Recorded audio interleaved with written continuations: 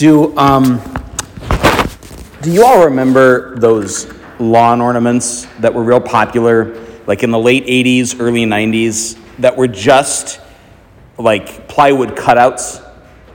It was like a white reindeer, or sometimes there'd be like a team of reindeer or whatever, but they would be scattered around the lawn. They were white, and they seemed to kind of come up out of the snow. It was striking, right, when the light was just right and the weather was just right. But they were very, very simple. They were really just like the grown-up version of paper dolls or something. Some old guy cut out of plywood this stenciling of the reindeer. Then later, maybe Santa, and eventually there were even nativity scenes. I remember seeing these things for a year or two or maybe 3, I don't know. And then that fall that I was 10, I was taking the dog for a walk around the block. In those days when the block was the whole universe, right? And you knew everybody on your block, but there was like a magic line right at the end of the block, and you crossed that barrier, and those other people, they were from somewhere else. And I had the dog out for a walk, and I met the guy who lived the first house on the other side of the line. And he was in his garage. He had the garage door open, and he had a work table set out in the driveway, and then he was in the garage, and he was making these lawn ornaments. And I could see them sort of in process, right? And they really were. Just it was this huge piece of plywood, and he had these stencils, and he would draw out the shape of the reindeer, and then he would cut them, and then eventually he would paint them. But what I saw in the garage that day was not simply some old guy working on some wood in his garage. Even at 10, I'd seen that 1,000 times. But there was something about these ornaments that I'd never noticed. There was beauty there that I hadn't caught before. They looked like the kind of stuff you put up in your lawn at Christmas time. None of that stuff is ever very pretty, right? The nativity scenes are plastic and look like they might have come out of a child's play box. The lights might be pretty in the snow at night, but when you put them up, they look chintzy, right? And so there was a beauty about these wood objects that I just had never caught before. And it consisted mostly in this: the way he had them arranged in the garage. He was in the garage during the day, but with the lights off, and he was trying to play with light and shadow, because he knew that at night, right, with the street lights or the Christmas lights from the house, these figurines would be casting shadows on the lawn. And especially if the lawn was snow-covered, that mattered. Well, anyhow, I got to talking with the old guy, and he showed me sort of his process and what he did. And he showed me some that he was working on, which weren't going to be painted white as though coming up out of the snow, but would themselves be black, as a sort of a contrast with the white of the snow or with the house behind them. And he, of course, would sell these. Well, I was interested.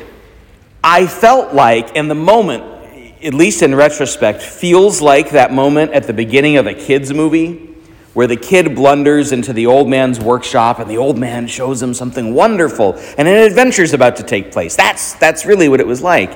So he invited me to come and help him, and even said he'd pay me some if I did. So I went home and talked to my mom, and my parents knew who the people were, and so they called and made sure I wasn't making stuff up, and okay, yeah, you can help the guy out. And so for the last week or so of summer, and the first few weeks of school, after school, I'd stop by his house, and we'd work in the garage for a couple of hours, and we made several of these ornaments. And then I just stopped, and I couldn't tell you why. Wasn't some sports practice come up? More likely it was whatever book series I was into at the time, or maybe something on TV. I remember a couple of times just sitting in my bedroom, lying on the bed thinking, I really should go help Mr. So-and-so again, but I never did. And it got awkward because I never went up and said, I'm sorry, mister, I'm too busy, I can't help out anymore. I just quit going. And so every time I'd pass the house, I'd kind of duck so he wouldn't see me. I was embarrassed about how I'd acted, but I didn't know how to fix it. The old man died the next year, and I felt terribly guilty. And I still, every time I pass by that house, There's a kind of a twinge, something that could have been that was left undone that I regret.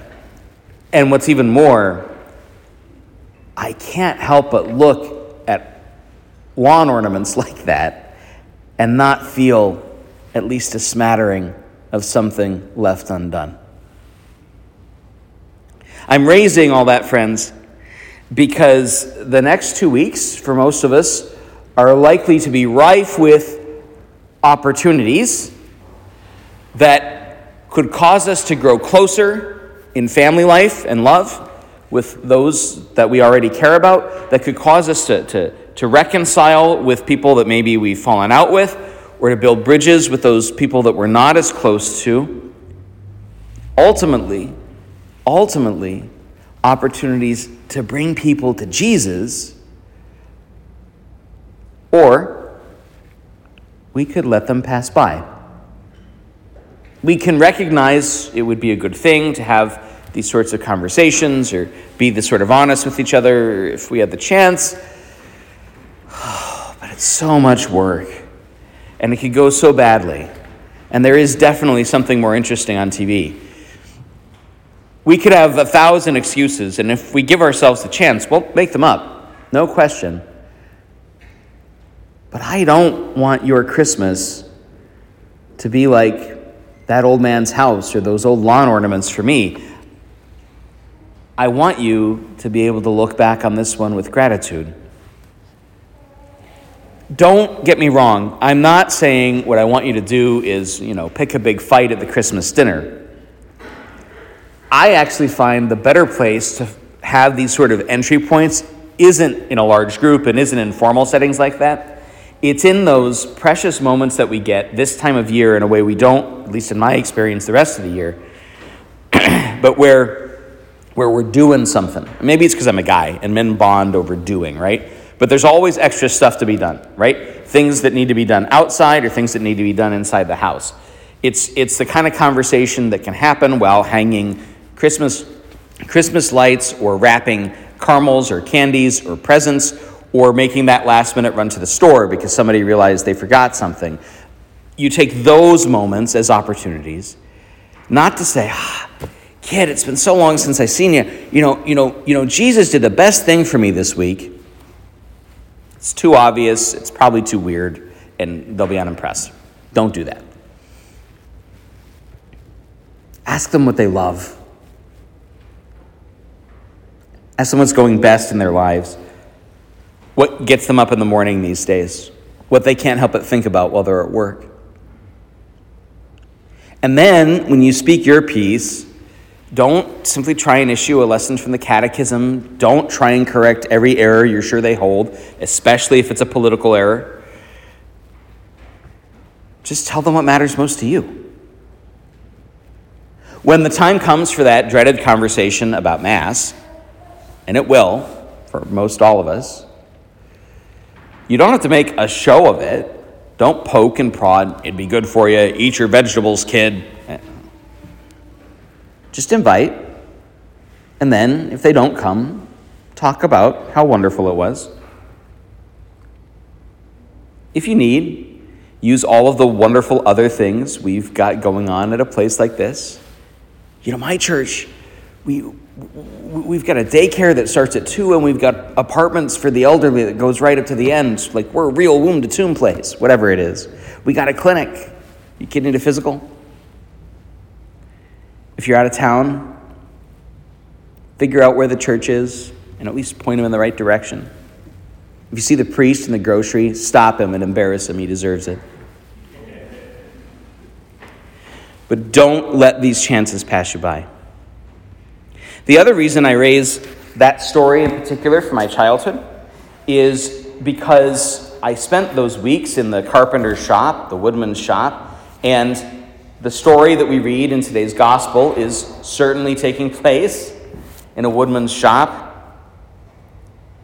An angel appearing to Joseph, waking, sleeping, in the place where Joseph lives his life, a very ordinary place, just like yours and mine. Making very ordinary things, tables and chairs and other sorts of things. And in the midst of that, God breaks through. And when God breaks through, it's scary. When God shows up, it frightens us. That's why the angels always have to say, do not be afraid. Do not be afraid. Have you ever tried saying, do not be afraid to somebody who seems wholly unafraid? You seem crazy. They're not going to listen to anything else you say. If you say, do not be afraid to somebody who is clearly terrified, it usually doesn't go much better. But at least now you know where you stand. Joseph, strong, brave Joseph, trembling in his workshop at the sight of the angel. Do not be afraid to take Mary as your wife into your home. For it is by the Holy Spirit that this child has been conceived in her.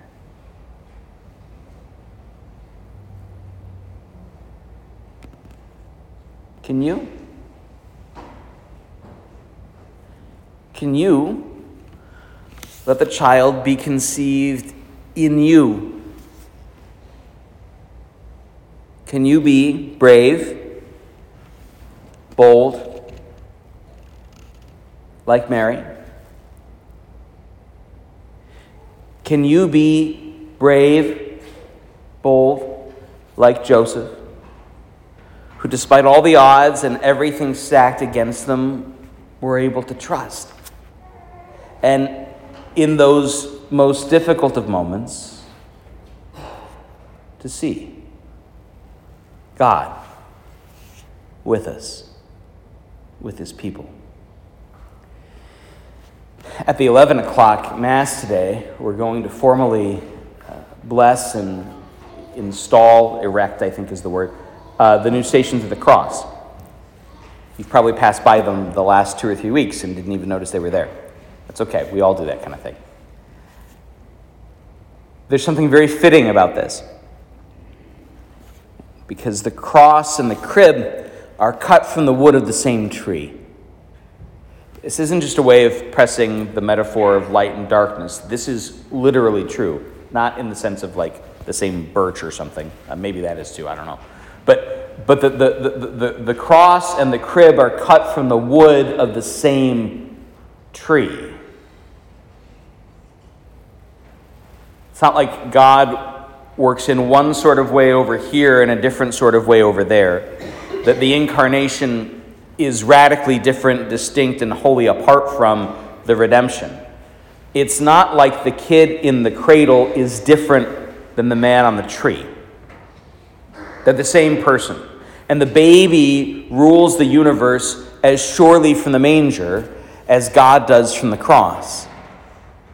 That's what it means to call Christ our King. That's the reason we kneel before an infant, before an image of an infant.